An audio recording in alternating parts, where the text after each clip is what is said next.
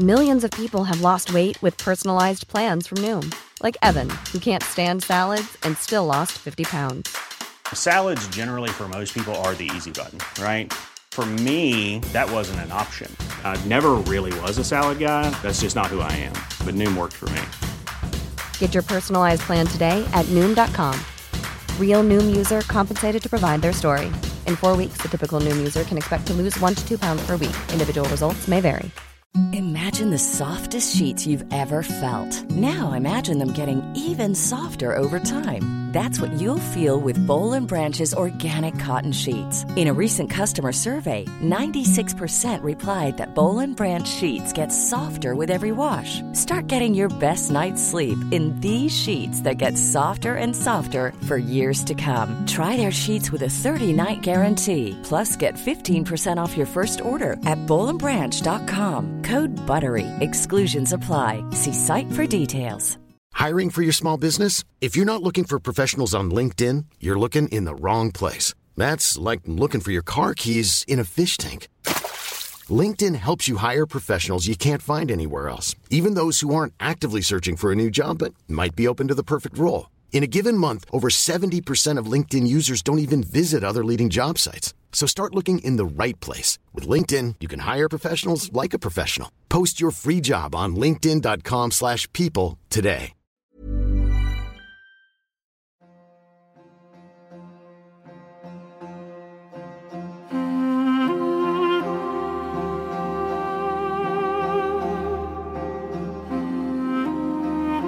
So, of course, we don't think of Makkah, we don't visualize Makkah anymore as the Kaaba. We visualize it as this absolute monstrosity that towers above the Kaaba itself. And as I say, I led the structuring of the financing of that. And in some senses, I guess I was blinded by, and we all were blinded by, the innovation of a Western investment bank, being Deutsche Bank, being invited for the first time into the holy city to finance real estate. And I didn't realize that I was very naively participating in the wholesale destruction of my own heritage. Islamic finance is today a multi-billion-pound industry. The growing Islamic consciousness of Muslims East and West has coincided with a skepticism towards the interest-based capitalist banking system. The financial crisis of 2008 compounded the belief of many Muslims that the global financial system is a gambler's paradise, a house of cards built on foundations that contradict the certainties that underpin an Islamic economy. For some, Islamic finance is a solution to these ethical dilemmas. Our guest this week is an insider turned skeptic. Harris Irfan takes on the essential purpose and complexities of Islamic finance and questions whether it has fulfilled its lofty Islamic objectives. Harris is the author of Heaven's Bankers Inside the Hidden World of Islamic Finance, a detailed and insightful book exploring the Islamic finance industry's internal machinations and contentions. He was the co-founder of Deutsche Bank's world-leading Islamic finance team, served as global head of Islamic finance at Barclays, and is widely recognized as one of the world's leading authorities in the industry. In this discussion with my co-host, Riaz Hassan, he talks candidly about how much Islamic finance depends on a capitalist, riba-based architecture. He recalls his part in acquiring funding for the Makkah Clock Towers project, a project he now regrets. This is a fascinating look at the players and motives of an industry. Harris also offers his views on Bitcoin as a more Islamic alternative above the gold standard, traditionally accepted as a stable Sharia-based currency. Harris Irfan is an investment banker with a degree in physics from the University of Oxford and over 2 decades of experience in Islamic finance in London and the Middle East. Harris, I know that you are well steeped in Islamic finance. In fact, you've been around since the very genesis of modern Islamic finance in the late 90s. But I wanted to start this podcast really, before we get into the weeds of your insights into Islamic finance, I wanted to cover something that is kind of ubiquitous to us all, whether we're Muslims, non-Muslims, or of any other persuasion, which is the issue of money, money and debt. Because I find, although that we use money and we are accustomed to money, very often we forget what the purpose of money is and what the purpose of debt is. Just start off by enlightening us on how money should be viewed. So this is an important question, and I think it's a question that the Islamic finance and Islamic banking industry has very specifically failed to adequately address, and hence why I have formed certain views about the Islamic finance and banking industry. So the first question we should be asking, you're quite right, is what is money? And it's not a question that should be asked only of orthodox economists. I think it should be asked of heterodox economists. It should be asked of anthropologists, of philosophers, of theologians, and possibly even physicists. And really the ideal nature of money is that it is a medium of exchange, it is a store of value, and it's a unit of account. Unfortunately, in the modern world, it's become a commodity to be traded. So we trade cash flows with each other in the form of bonds, for example, and other intangibles. We treat money as something to make money out of. We charge interest on loans, and that is riba. Riba is any excess or surplus. It's money out of money. Our entire banking system is based on money creation, which is something I think we can talk about later. So if we ask the question, what is money? We should say it has no real value by itself. It's used to exchange value of real goods and services, what we call the real economy. And that's, I think, the right starting point. A lot of people have talked about the issue of whether money came before debt and whether debt came before money. So I know there's a number of economists out there from, David Graeber and others of that ilk who talk about debt being the actual fuel for driving money and the creation of money and why we use money. And also I wanted to just kind of cover why, even in earliest times, money was viewed as an instrument to beget more money, as you've just said, right? So there's instances in the Bible, in the Torah, about how money was used, how money lenders used to perhaps usurp money and usurp the actual wealth of other people using money as a tool. So could you kind of expand upon some of the thinking that you have behind this and how riba came into being and how it was perceived even in biblical times and then following on into Islamic times as well? Yeah, so you've used the example of David Graeber, which I think is a very good example. He's, of course, an anthropologist, first and foremost. And many economists will disagree with him. Economists mostly will say money originates as barter.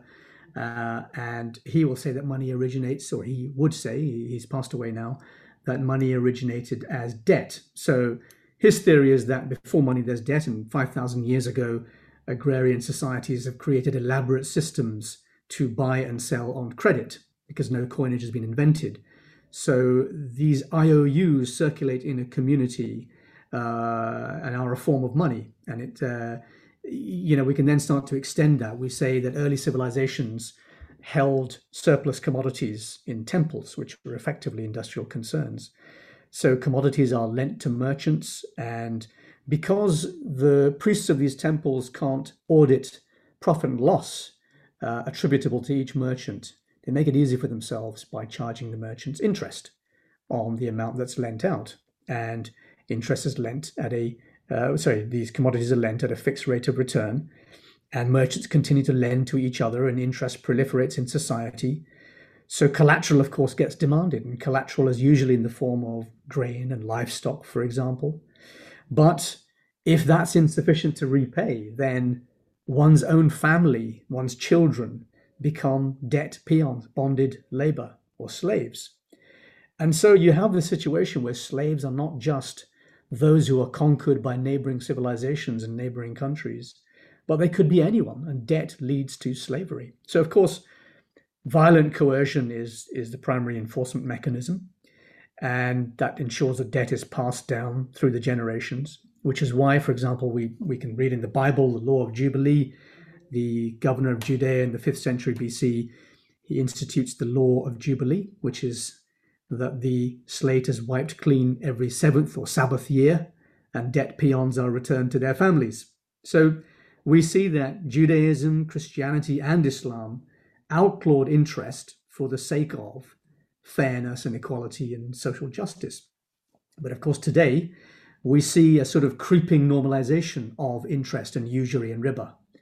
The church allowed the financiers in the Middle Ages to circumvent the law against interest being charged on a loan by allowing 3 contracts to be executed between counterparties, what they call contractum trinius, so that it would give the effect of a loan with interest.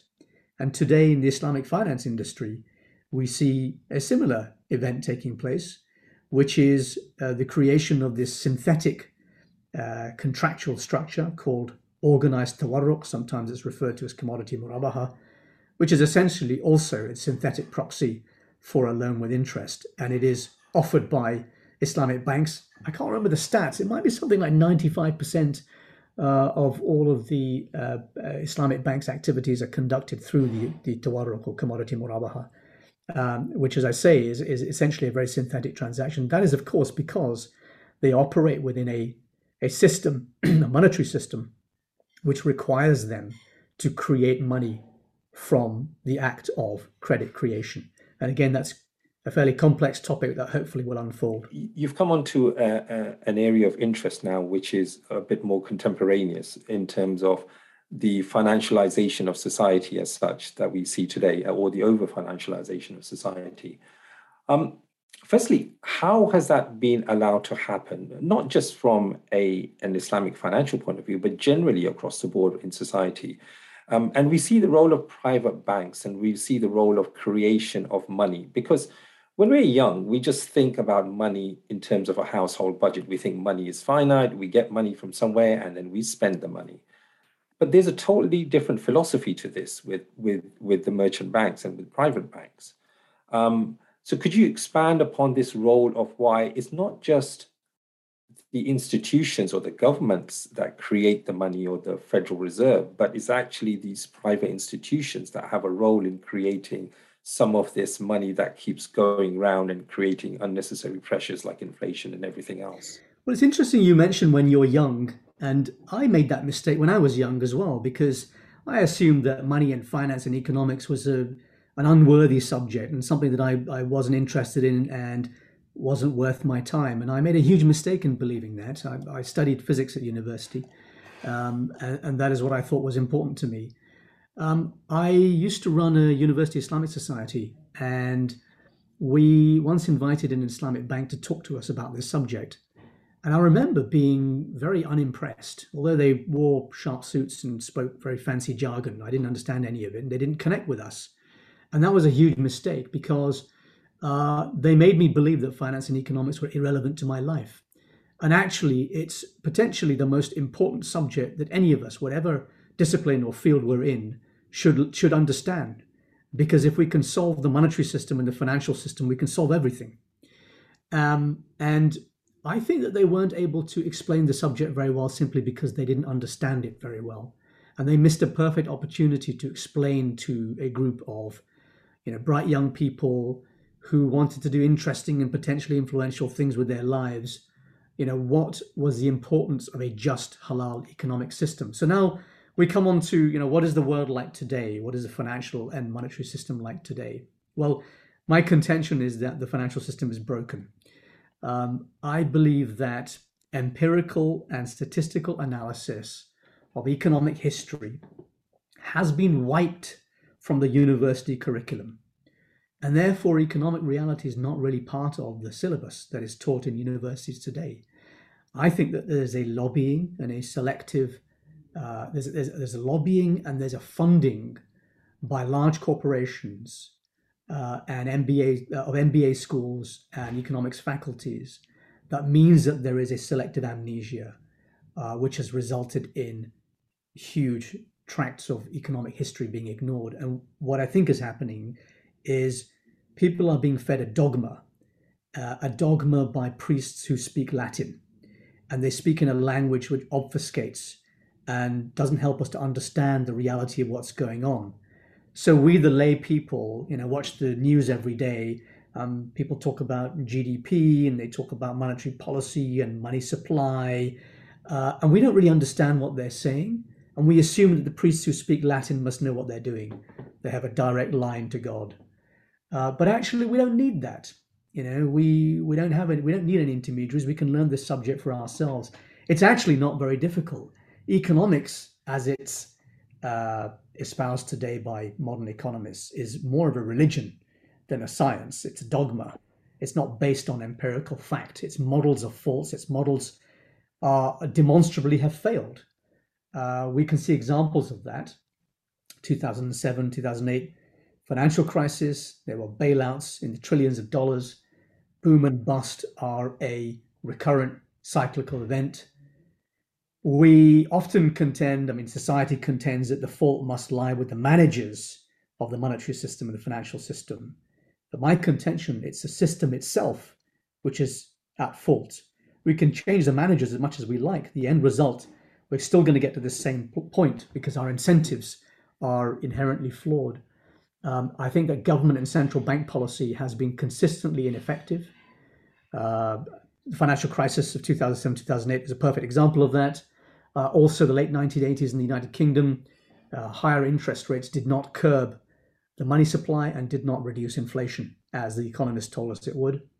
So as I say, the logical conclusion is the fault lies with the system.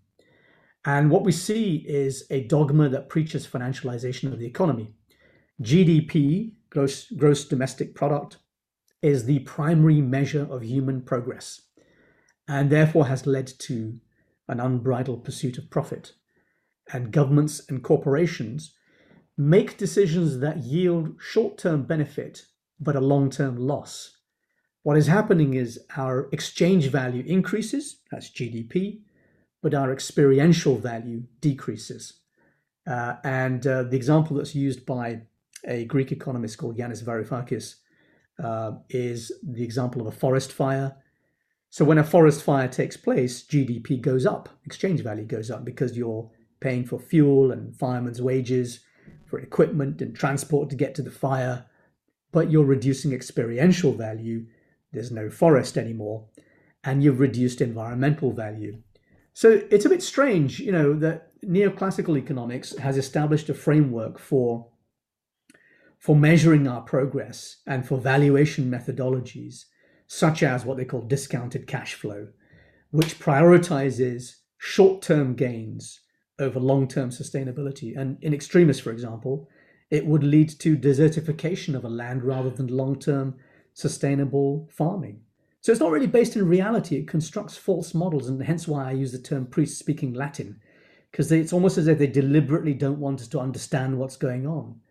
And I'll often bring this subject back to the subject of money itself, of money supply. Fiat money is money that is decreed to be so by the government. So dollars, pounds, euro, yen are all types of fiat money. And central banks have control of the supply of fiat money. They can manipulate that supply. They can print more of it. It's a colloquial term. They don't literally print more of it. There's methods by which they do that, and we can talk about that later. And that helps them to deal with economic crises, these boom-bust cycles. It also allows banks to operate what's called a fractional reserve system, which means that they can create new money through the act of lending. So every pound that you deposit in the bank, they're allowed to lend more than £1, typically about £10. So they've created 9 new pounds whenever you deposit money. Now, that seems to me against all common sense, and yet we accept that that's the way the monetary and financial system works. And that has allowed a culture of what I call high time preference. This is the borrow, spend, consume model. And there's a professor called Professor Saifuddin Amus who talks about hard money versus unsound money, sound money versus unsound money.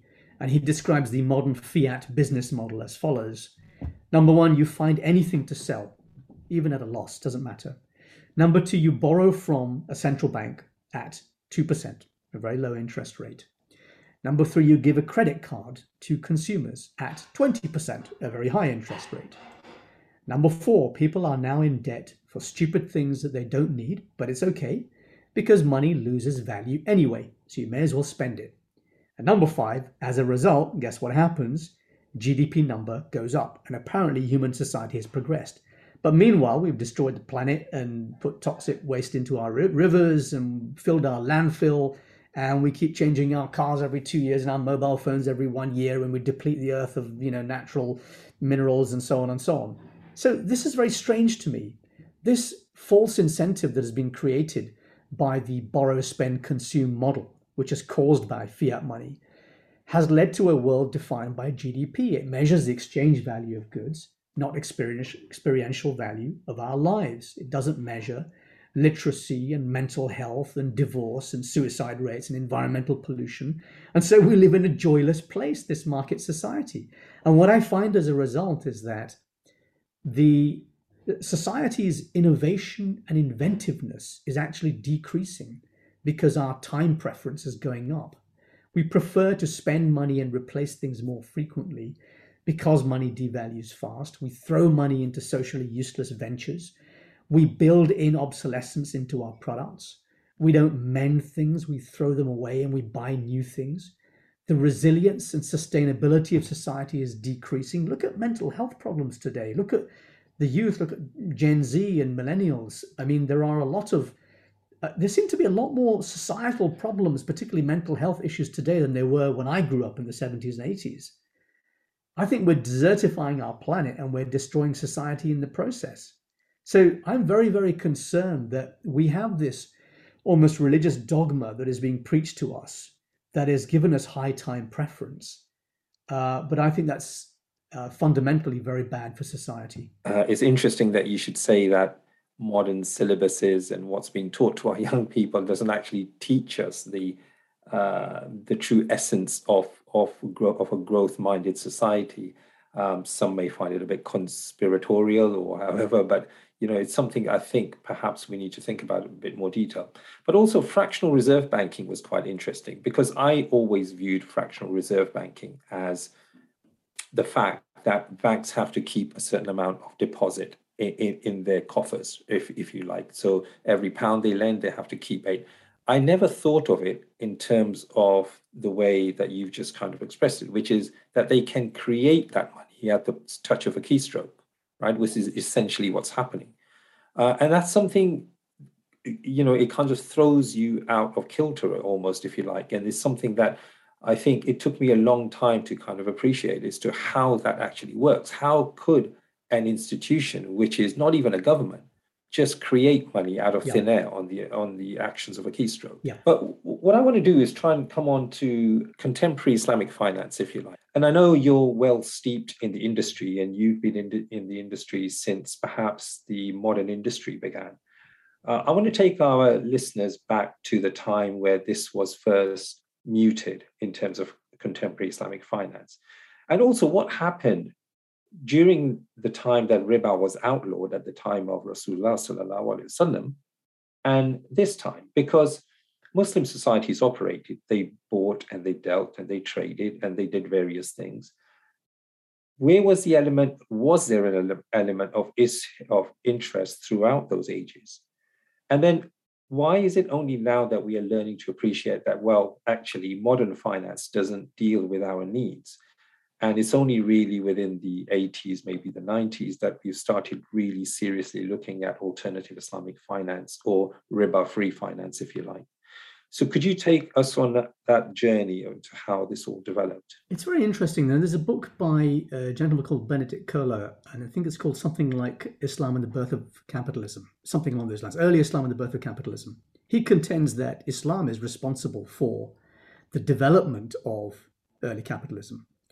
The kind of thing that we saw that seeped into Southern Europe. And a lot of Europe believes that, modern capitalism originated in places like Venice, for example.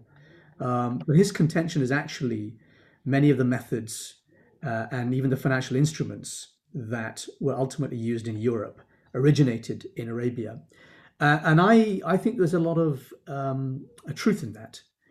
When we look at the life of the Prophet ﷺ, his life as a merchant, the kinds of business that he did as a mudarib, as a manager of other people's money, the methods by which he shared profits, the methods by which he negotiated with others, the methods by which he negotiated treaties, how he prevented preying on the weak and the vulnerable. We'll find many examples of hadith that have incredible wisdom in them. And, today we have modern institutions and organizations which deal with monopolies and mergers, for example, and consumer protection rights. And in many senses, we can trace back the origins of many modern innovations that protect the consumer or otherwise create, for example, contractual structures that are good for society. Things like trusts, for example. Trust law originates in Islamic law, believe it or not. The waqf, the endowment, the very first one in Europe was, or one of the very first, was Merton College, Oxford, which is one of the first colleges in Oxford University in 1264. Its statutes of endowment are almost a word-for-word translation of an equivalent awqaf, endowments, in Jerusalem and Baghdad and elsewhere at the time. And the reason for that is because the, what's his name, Walter de Merton, yes, I think that's his name. He was the head of the Knights Templar and would have been in Jerusalem at the time that these madrasas were set up. So he obviously brought that knowledge back with him and set up a college at Oxford. So we see many of these innovations seeping into Europe that form the basis for what has now become modern capitalism, but it's a sort of warped, turbocharged, distorted version of the caring merchant capitalism that it was always intended to be. And the principles set out in Quran and Sunnah, and Quran, of course, is very clear on trade being halal and riba being haram. And there are very clear pointers on this. And then the hadith is a collection of the wisdom of the actions of the Prophet ﷺ. For example, the establishment of free markets. People asked him whether he would fix the prices of certain commodities because prices were rising too fast. And he said, actually, Allah is the one who controls prices. And he knew that if he set prices, if they're fixed by man, that would lead to an injustice. And so we have the concept of free markets inherent in our faith, at the same time as protecting the weak and the vulnerable. So, for example, not allowing the traders to go beyond the city walls to meet the caravans and trade before the other merchants, therefore manipulating prices. There's huge wisdom in that. And then we see the codification of these principles by the scholars who came in the centuries after the death of the Prophet ﷺ. And the codification has led to this body of jurisprudence called fiqh al-mu'amalat, which deals with our interactions with each other and with our business counterparties.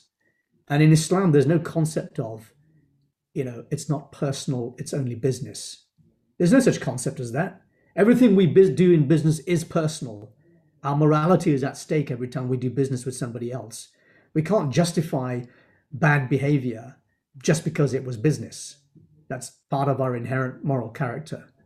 So these are the principles upon which the Islamic finance industry started, the modern Islamic finance industry, which I would say started around 1963, which was the Mitghamar experiment. So this is a town about 80 miles from Cairo. And in 1963, a famous economist set up an experiment. It was a sort of a social bank, which took in deposits from local people and invested those deposits in local industry. And of course, the return from those businesses would manifest in a return to the depositors.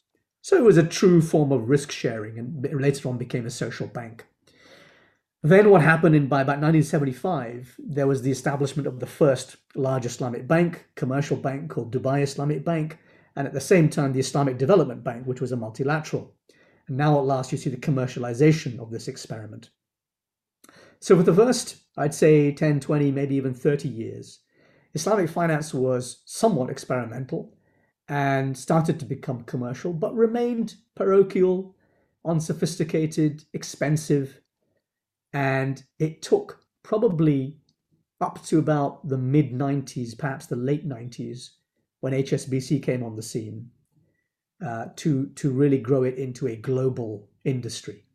And actually, I was invited to a little evening soiree in the city of London in 1996 by someone called Iqbal Khan, who was then the head of, had just started an Islamic division at HSBC, which was to be called HSBC Amana. And he invited a very famous scholar called Sheikh Nizam Yaqubi. And during that evening, I learned what it was to create a Sharia-compliant financial system, how these products might work, what benefit there was to society if we had products like this. And that evening set me on a path to discovering more about Islamic finance. So when I eventually transitioned from my career in conventional investment banking, I moved to Dubai in 2001 with Deutsche Bank. And a lot of clients came to us and said, well, it's wonderful you're here, Deutsche Bank. I was the first banker on the ground in Dubai. It's wonderful you're here, but can you do these deals on a Sharia compliant basis? And being investment bankers, we kind of blagged our way and said, yes, sure we can. But of course, we'd never done this stuff before. So we learned at the feet of the scholars. And probably the most famous of those was Sheikh Hussein Hamid Hassan, who was in many senses the grandfather of the modern Islamic finance industry. And we created some incredible techniques that had never been done before, and created some products that had never been thought of before, and pushed some real innovation into the market. And for a couple of years, we had 100% market share because nobody had ever seen anything like this before. And it was a very profitable time. But of course, all good things come to an end. And even though we had managed to invent an entire segment of this new Islamic finance market, the products that we had and the techniques that we had invented came to be abused by the industry, including by our own bank. And as a result, things started falling apart. And I'm happy to talk about that a little bit if you think it's interesting. I think, Harris, you've given us a good synopsis on where the industry was and how it's developed till the present times. One thing that often intrigues me is, especially about banks that are claimed to be Islamic, is the fact of how are they capitalized? Where does their money come from in order to lend to us, right? So is it our deposits that go into, for example, HSBC Amana that they then kind of pool and then lend out as parcels or as mortgages to other people? Is it the fact that they create their money from somewhere else, or are they just imitating the way Western banks normally operate, which is to create money from a keystroke? That being one thing. The other thing I wanted to kind of explain to our audience is an Islamic bank, the face that we see of an Islamic bank is just the retail element, which is how we get our Islamic mortgages or how we get our Islamic investment products. But there's a whole other arm of Islamic banking, which is about financing big deals or corporate finance, if you want. So could you just explain how that operates within a contemporary Islamic bank? At one time, I thought it was possible to have an Islamic banking and finance system that upheld Maqasid al-Sharia and was a force for good. I thought it was possible to have technically excellent Muslims, ideologically aligned, doing extraordinary things and still being highly profitable. And then, as I said, at Deutsche Bank, we created this new market. We developed all these techniques, and then we invented a technique which was called the double wa'ad total return swap, which was a black box to replicate the returns of any financial instrument in a Sharia compliant manner. And it became our Manhattan Project. The Manhattan Project was the creation of the atomic bomb before Hitler. The Allied scientists gathered in Los Alamos and they split the atom, and the energy they released had to be used wisely. And ultimately, an aggressive sales culture at these investment banks destroyed the market for these products.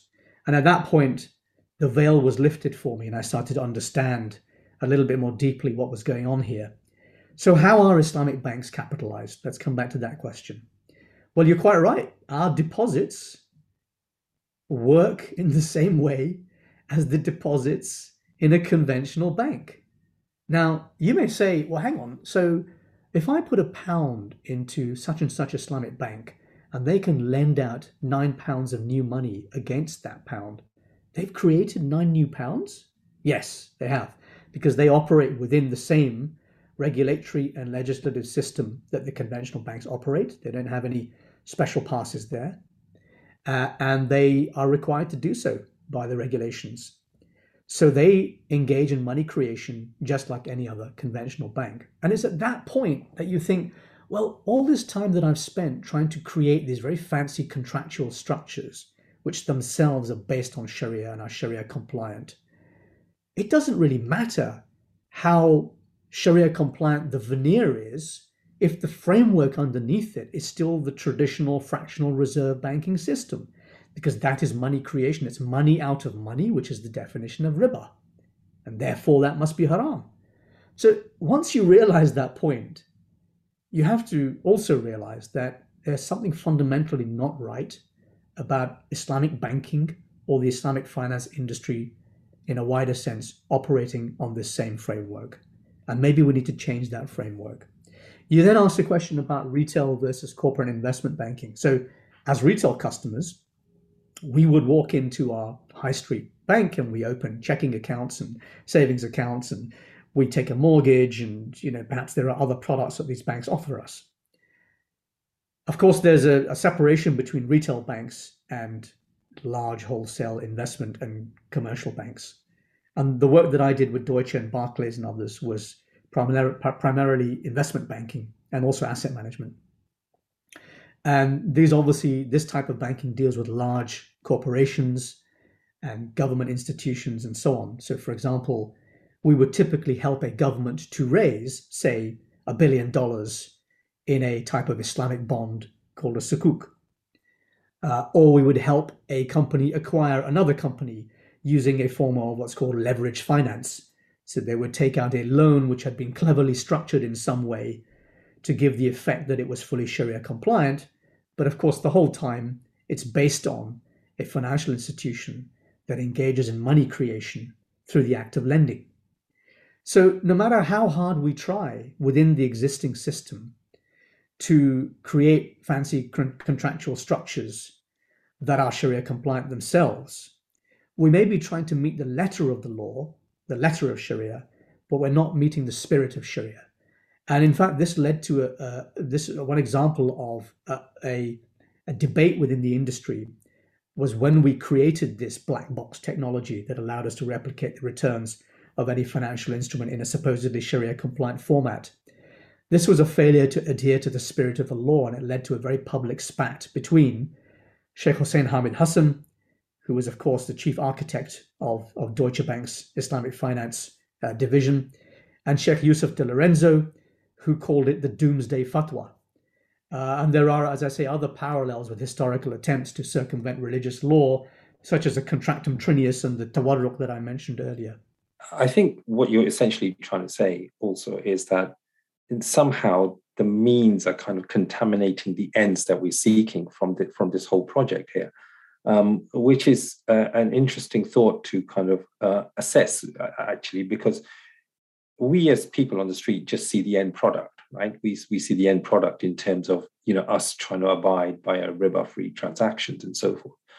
But I just want to go back to your investment banking days, because you mentioned a very interesting incident or an interesting project that you're working on, which is the Makkah Towers, which I presume everybody who's been on Umrah and on Hajj has seen. The gigantic clock tower that sits aside the Haram, which most people think is a gross travesty against the whole sanctity of the Haram, if you like. But you were actually involved in the financing of that project, right? So what are your thoughts now, looking back on the whole experience of why you did that in the first place and what it has led to and what kind of impacts that it's had on our Ummah moving forward? It's a very interesting point. In 2002, I led the structuring, which is a form of financial engineering, of the financing of Safa Tower, which is one of the 7 towers that you'll see. Often when I do lectures about this subject, I'll show a picture of Makkah. And in this picture, you'll see this enormous clock tower and these surrounding towers. And then right in the center of the picture is this tiny little black dot. And that tiny little black dot is the Kaaba. So, of course, we don't think of Makkah, we don't visualize Makkah anymore as the Kaaba. We visualize it as this absolute monstrosity that towers above the Kaaba itself. And as I say, I led the structuring of the financing of that. And in some senses, I guess I was blinded by, and we all were blinded by, the innovation of a Western investment bank, being Deutsche Bank, being invited for the first time into the Holy City to finance real estate. And I didn't realize that I was very naively participating in the wholesale destruction of my own heritage, the detonation of historic sites in surrounding mountains into billions of pebbles. And again, the team that I was working in observed the letter of the law by designing contractual structures that met the technicalities of fiqh al-mu'amalat, but we failed to observe the spirit. And I think the reason for that is because fiat money encourages us to engage in projects that may have questionable long-term social values. It means that those of us who are privileged, like bankers, to sit close to the tap of money, the money spigot, i.e. the central bank, where money is created, it makes those people much richer in the short term, but at the expense of social values, of culture, of history, and so on. So it gives us this high time preference by borrowing, spending, and consuming as fast as possible. And I often use that example of Abraj al-Bayt, the towers, as an example of, is this really progress and economic success? It's actually destroyed history. And the fault, again, lies with the monetary system, I believe. Just coming back to the ordinary person on the street and how we view Islamic banking as such. For us, actually, however the misgivings of the industry are that you've kind of alluded to at the moment, for us, it offers a way out. It offers a riba-free way of buying a house. It offers us some way of not letting our money be devalued just by, keeping it under the mattress. So how should the ordinary person view this? And then how are we, how do we make sense of this? Because although there are misgivings with the industry, and we've already painted that, there are certain fundamental truths in terms of why it's akin to normal Western banking. But for us as transactories onto that system, we are just bounded by the fact that we are doing a transaction that, in our view, hopefully is riba free. And then I think following on from that question is, in your view, how should the industry then change? What is it? What are the changes that we are looking for from this industry? Or can it change? Does it matter that the fact, wherever they source their money from, does it matter to us in terms of us getting that halal mortgage for us ourselves? Yeah, well, that's a really challenging question, and I'm going to do my best. But we could talk about this for days. Because the other thing I've noticed also is that there's only 2% of market penetration for halal mortgages, especially in the UK, and that's extremely low. I thought that was going to be a lot higher. So, what are we doing? Where are we going? So on this subject, I'm afraid I'm going to demonstrate some cognitive dissonance at the risk of being called a hypocrite. On the one hand, I know that the framework that underpins Islamic banking is inherently non-Islamic because it involves creation of money out of money. And yet, on the other hand, I encourage people to use the Islamic finance industry because it's all we've got for the time being. And also, there are a lot of Muslims employed in that industry. And perhaps the more Muslims who are aligned in a particular way there are in that industry and can influence it, perhaps the greater the chance for real reform. So I do often say to people, if you want to get a mortgage or a savings account or whatever, I tend to champion the Islamic finance industry and the Islamic banking industry. I say, look, in some ways, in some senses, it's better the devil you know. Yes, the framework is not halal. But I suppose in a similar way, if you live in a country where an animal is required to be stunned before being slaughtered, and a halal certification in that country allows you to eat the meat as being halal, even though it was stunned because the law demands it, then to some degree, scholars have said, well, I guess that's acceptable then, because there's nothing you can do about that. And it's the best of a bad situation. And I guess a similar sort of logic can be applied to Islamic banks. I have an Islamic bank account, my family does. I use their products. I have to say that I'm not very happy in many ways, and I'm happy to discuss that in more detail. But that is what I do, and I try to encourage Muslims also. And I completely understand. I have a good friend in the industry who is very vocal and against Islamic banks because he sees it as a form of hypocrisy, and I greatly respect him for that position. And he refuses to touch them. But I have a slightly different view on that. I would like to see it reformed, and I would like to see Muslims take charge of that. You mentioned the 2% penetration rate. That's the UK industry is a total disaster. So only 2% of British Muslim households are serviced by the UK Islamic banks, and one in particular, the largest British Islamic bank. And I believe the reason for that, and by the way, the British Islamic banks have made a £200 million loss over 15 years, despite a near monopoly position and very favorable market conditions. So why is that? Well, the first reason that I point to is that all 5 CEOs of the British Islamic banks are non-Muslim conventional bankers. They don't buy Sharia compliant products for their own portfolios. They hire people in their own mold. There is frankly very little cultural affinity and alignment with the people that they serve. There's no detailed technical understanding of fiqh al-mu'amalat. There are no deep existing networks within the Islamic industry or the Islamic community. So it's no wonder to me that they don't understand their customer base, and they have a 2% penetration rate and huge losses over 15 years. So how do we reform this? Well, there's 2 ways we can reform this. Either we can convince shareholders that they should be appointing management who represent the people they serve. And there's plenty of those with very strong technical ability, by the way. It's not that these people don't exist. I think it would be pretty straightforward for me to set up such a team. But it's not going to happen because the shareholders are typically Gulf, ultra-high net worths, and institutional investors who like having a certain type of leader in place. And I don't want to say too much more than that because then I get accused of all sorts of things. But there's this idea of what a leader should be. And unfortunately, it's not a leader who looks like me or you, no matter what our technical background.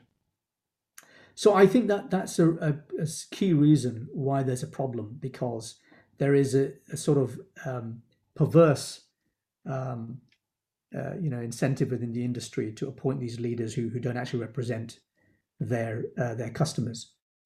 So the ownership and management of Islamic banks should be in the hands of those who care about Maqasid al-Sharia. That's the first thing. However, there's an alternative, more radical solution. If all that's going to happen is that we end up having managers of those businesses who are still operating within this fractional reserve banking system and are therefore not really moving the needle on what the industry should be doing and should be lobbying for, I think there's a more radical solution. And I think that radical solution starts with non-bank financial intermediaries. And I talk regularly to what I call Islamic fintechs, financial technology firms, who are typically small, early stage companies who are technology focused, who are providing a financial service through technology. And sometimes many of us will use apps on our mobile phone, like Revolut and Monzo, for example, to provide mobile banking services. And it's basically an Islamic version of that. That's one solution, but there's an even more radical solution, which is to tear up the rule book. Regarding cryptocurrencies and Bitcoin in particular, and your view on the fact that Bitcoin should be looked at as an alternative currency standard. Now, I think that there's a number of things to unpick here. Firstly, there's the issue of the legitimacy of something like Bitcoin in an Islamic sense, if you like. There have been various fatwas and there have been various opinions on social media, on more credible sites, on big name scholars, small name scholars regarding this issue because of the publicity that's received since 2000 and maybe 17, 18. And then there's the issue about why do we need a new currency standard? Whereas always the debate has been around gold or a bimetallic standard versus fiat currencies. And there are strong opinions regarding the gold and bimetallic standards. And some Muslim scholars do have opinions regarding the fiat standard as well. But here you seem to have introduced a third dimension into the mix, which is not common, let's say, amongst the majority of scholars or opinion makers on this front. So could you enlighten us firstly on the opinions that people have regarding Bitcoin in particular, and secondly, your proposal to use it as a standard of currency moving forward, and why it chimes with our Islamic sense? Well, I guess the first thing to mention is that the ulama have got many things wrong in the past, and there are many new technologies that were invented that some of them moved to ban without really thinking through the potential harm that they were causing by banning those new technologies. And examples of those are taps, faucets for water, whether it was permissible to use them for wudu. Another example, which is hotly contested, by the way, is the printing press. So many Muslims will say, no, the scholars didn't ban that. It was banned at some point by the rulers. But there is some evidence to show that the scholars supported that in certain cases. The telegraph, televisions, loudspeakers, and now cryptocurrencies. What I'm finding about the fatwa in relation to cryptocurrencies is that many of those that forbid trading or investing in or exchanging cryptocurrencies make fundamental errors in their understanding of either the cryptocurrency itself or the global financial and monetary system. And many of these fatwa are issued by scholars who might have a great social media standing, they might have a huge following, they might be hugely respected in their fields, but they are not necessarily experts in this particular matter. And nor have they consulted extensively with individuals who are experts in this particular matter. And personally, I have come to the conclusion that Bitcoin, and I'm not talking about crypto in general, I'm only talking about Bitcoin, that Bitcoin is the most Sharia compliant form of money ever invented. That's my position. So let me talk about that a little bit. And you mentioned the gold standard. Well, let's take a little bit of a step back. I remember that I was in a lecture, I was delivering a lecture in 2017, and somebody in the audience asked me, what do you think about Bitcoin? And I had no idea what it was. So I went away and I researched it. But I'd heard of it, but I wasn't sure what it was about. And it struck me that it had characteristics that made it potentially superior to gold as a store of value, and even perhaps as a medium of exchange, which is why I now believe that it's better than gold. So let's look at periods of human history when gold was a global standard. The Islamic Golden Age is a perfect example. We had 700 years of Golden Age, defined by a single currency that was globally used. Whenever we have seen ages of man in which gold was a global reserve currency, trade has been borderless and fluid.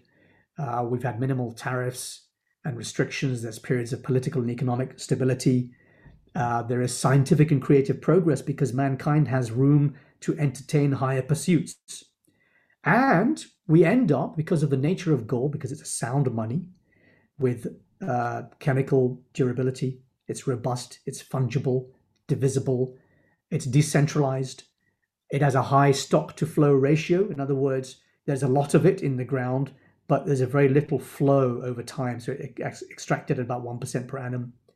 All of these characteristics give it a sound, what we make it what we call a sound money. And sound money always results in low time preference, a state of mind, a human state of mind, which leads to deferred gratification investing in our future, which is something that's very Islamic. We believe in sabr, in patience.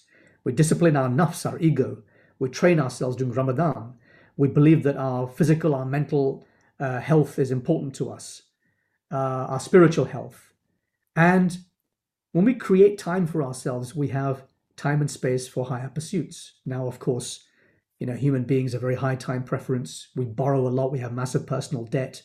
Households have, 2 jobs minimum. We live to service our debt. And this is because financial institutions are incentivized to lend as much cheap money as possible.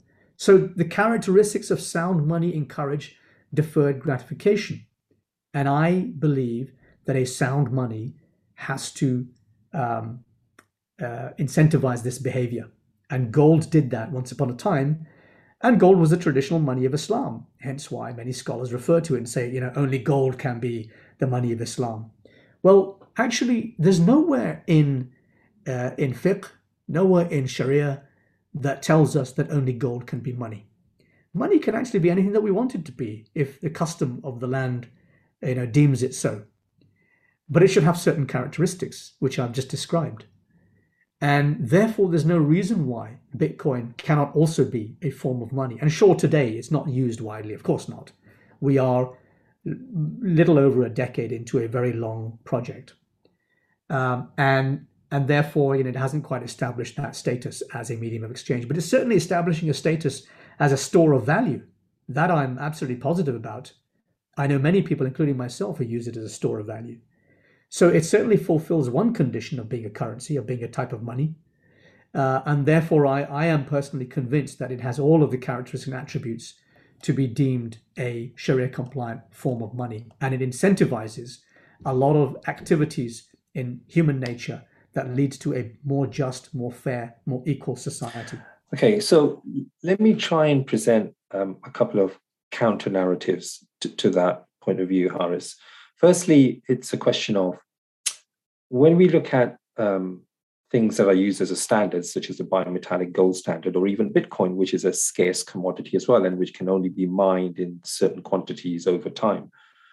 The argument often used is that, and I think this is from traditional Keynesian principles, is that when money supply is needed in an economy, for example, in times of pandemic that we've recently been through, in times of war, in times of other natural calamities, that where you need to generate demand in order to make an economy sustain itself, that suddenly that scarce supply becomes a massive disadvantage, and that it restricts the economy in terms of the way it functions.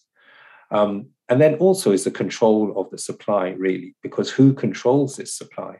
We know that in terms of gold, is it a matter of people or a government, trying to get as much supply as possible and keep it in their coffers in Fort Knox or what have you, or in Bitcoin, the same in your wallets.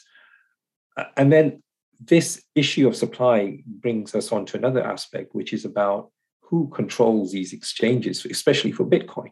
So we can see increased regulation of this instrument now, which is in place, with either the central banks who are trying to issue their own form of virtual currency, CBDCs, or with even government regulators who are increasingly putting pressure on these exchanges to behave, as they say, and free itself from other nefarious uses.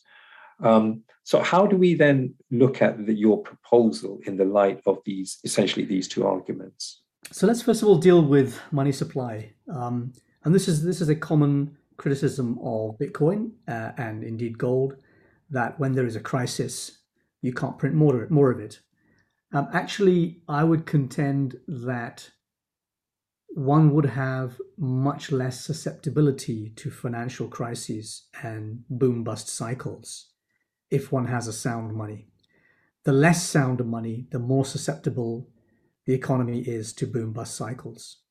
So the fact that we say, oh, well, if you have an infinitely printable money supply, that means you can deal with boom-bust. Well, why do you have the boom-bust in the first place? And I always believe in solving the disease, of curing, of preventing the disease in the first place.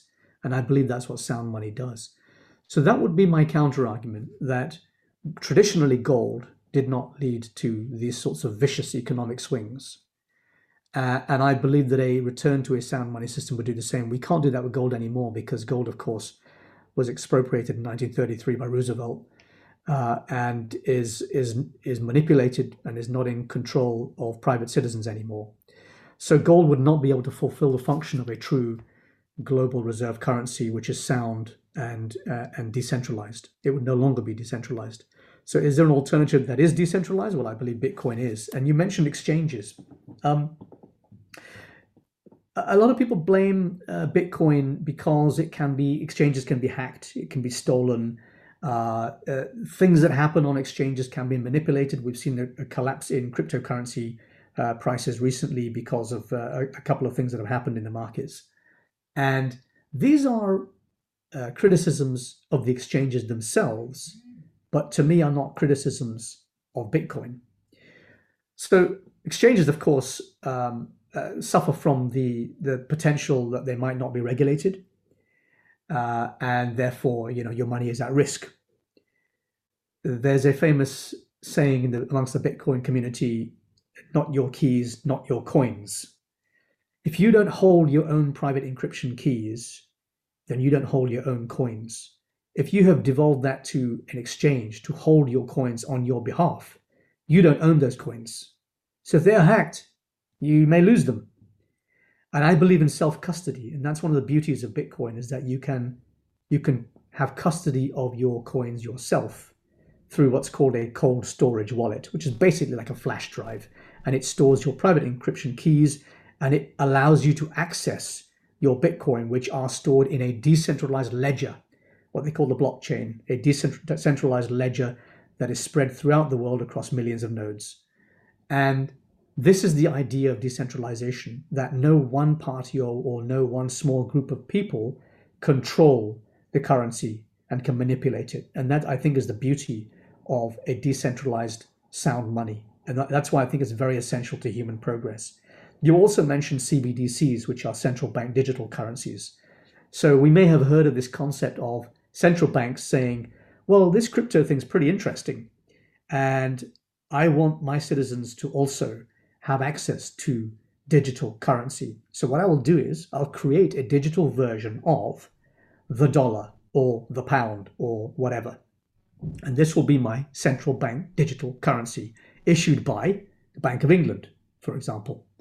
Now, what does that really mean? To me, that means ultra surveillance and ultra control, because now the government has sight of literally every single transaction that I do, of my movements everywhere. And I do not like that. I don't want the government to have that much control over me. I believe in a separation of state and money. Ideologically, I believe in that. I do not believe that government should have the right to control money or to control me. Sure, there should be laws in place to prevent bad behavior. But my fear is we'll get to a situation where, we'll go to the supermarket to buy whatever it is, meat, let's say, from the butcher. And we'll present our mobile phone to tap against the payment machine. And it says, sorry, you've already consumed a kilogram of meat this month. You can't buy any more. I don't want to have that level of control over my life.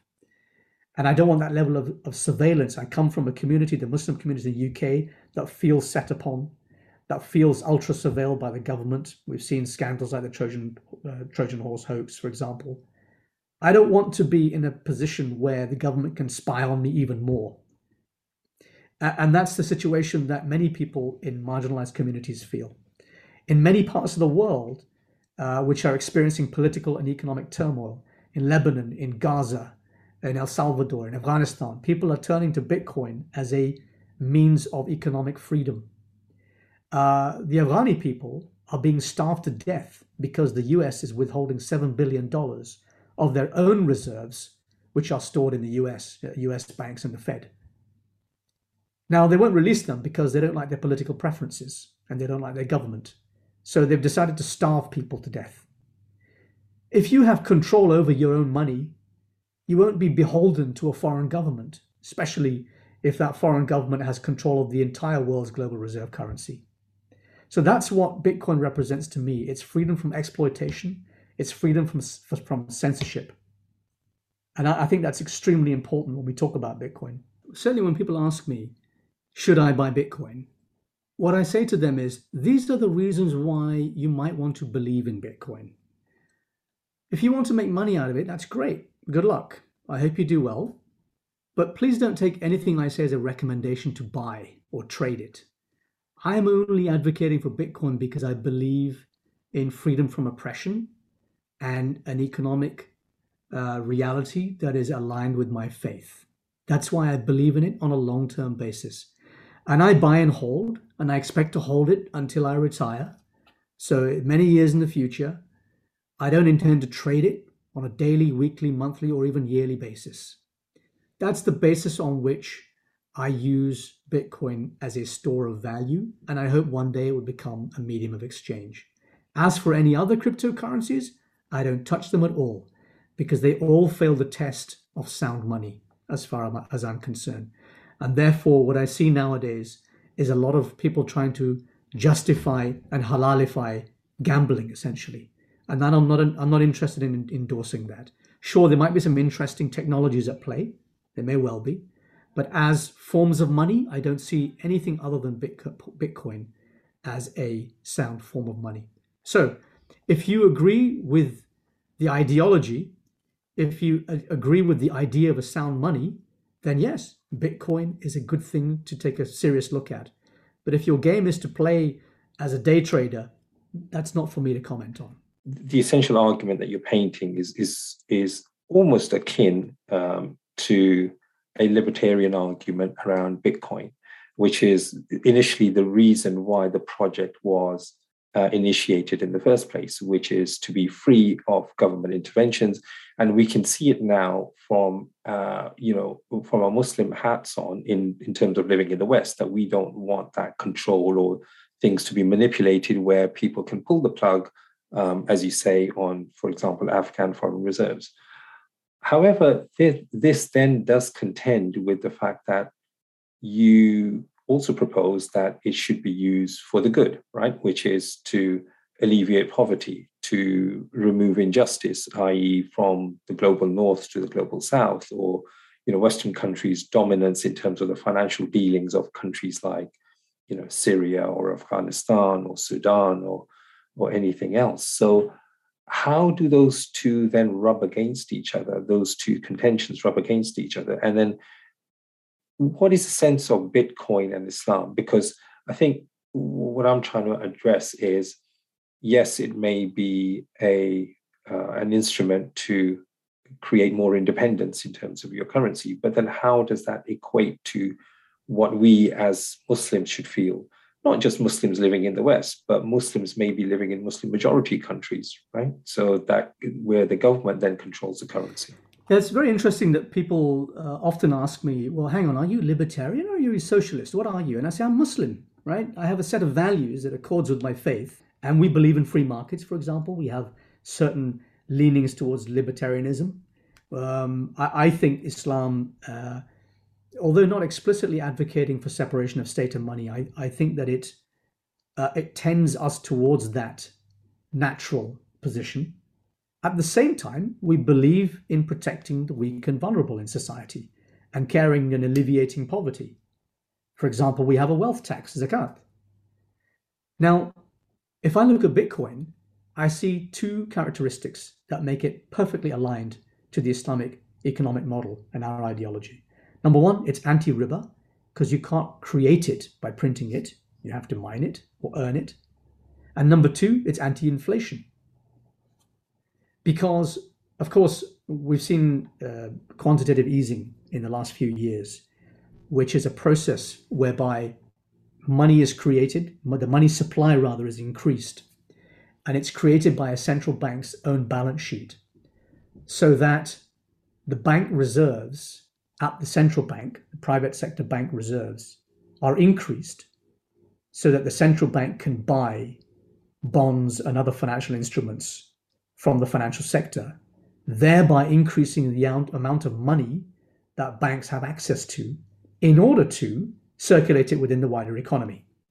And in the long term, it helps to reduce interest rates. So of course, what happens is the banks end up lending more, consumers borrow more, they buy more stuff they don't need, asset prices go up, the banks have first access to that new money supply, therefore they can buy stocks and bonds and real estate and so on. Prices rise at an incredible rate. This is inflation. The people further away from the money spigot, which is ordinary people, have less of a chance to use that money when it's created. It trickles down to them in the end, and by the time it gets to them, prices are too high. So this is inflation. So we end up in a situation where the rich get richer and the poor get poorer, and that is because of money creation. And Bitcoin does not allow that to happen, because you can't create Bitcoin from Bitcoin. Sure, in a Bitcoin world, we may see institutions that lend at interest, of course, but they can't create new Bitcoin from nothing. And that's the basis of the fractional reserve banking system. And I think it's extremely important that we have a monetary system that fights inflation and riba in such a way. And that's why I think it's almost perfectly aligned with the Islamic economic model. Harris, it's been an absolute pleasure talking to you about a lot of these things. And I'm sure we could go on for another hour if we were allowed to. And thank you very much for having me. I'm almost concerned that if you have me back, I have nothing left to say.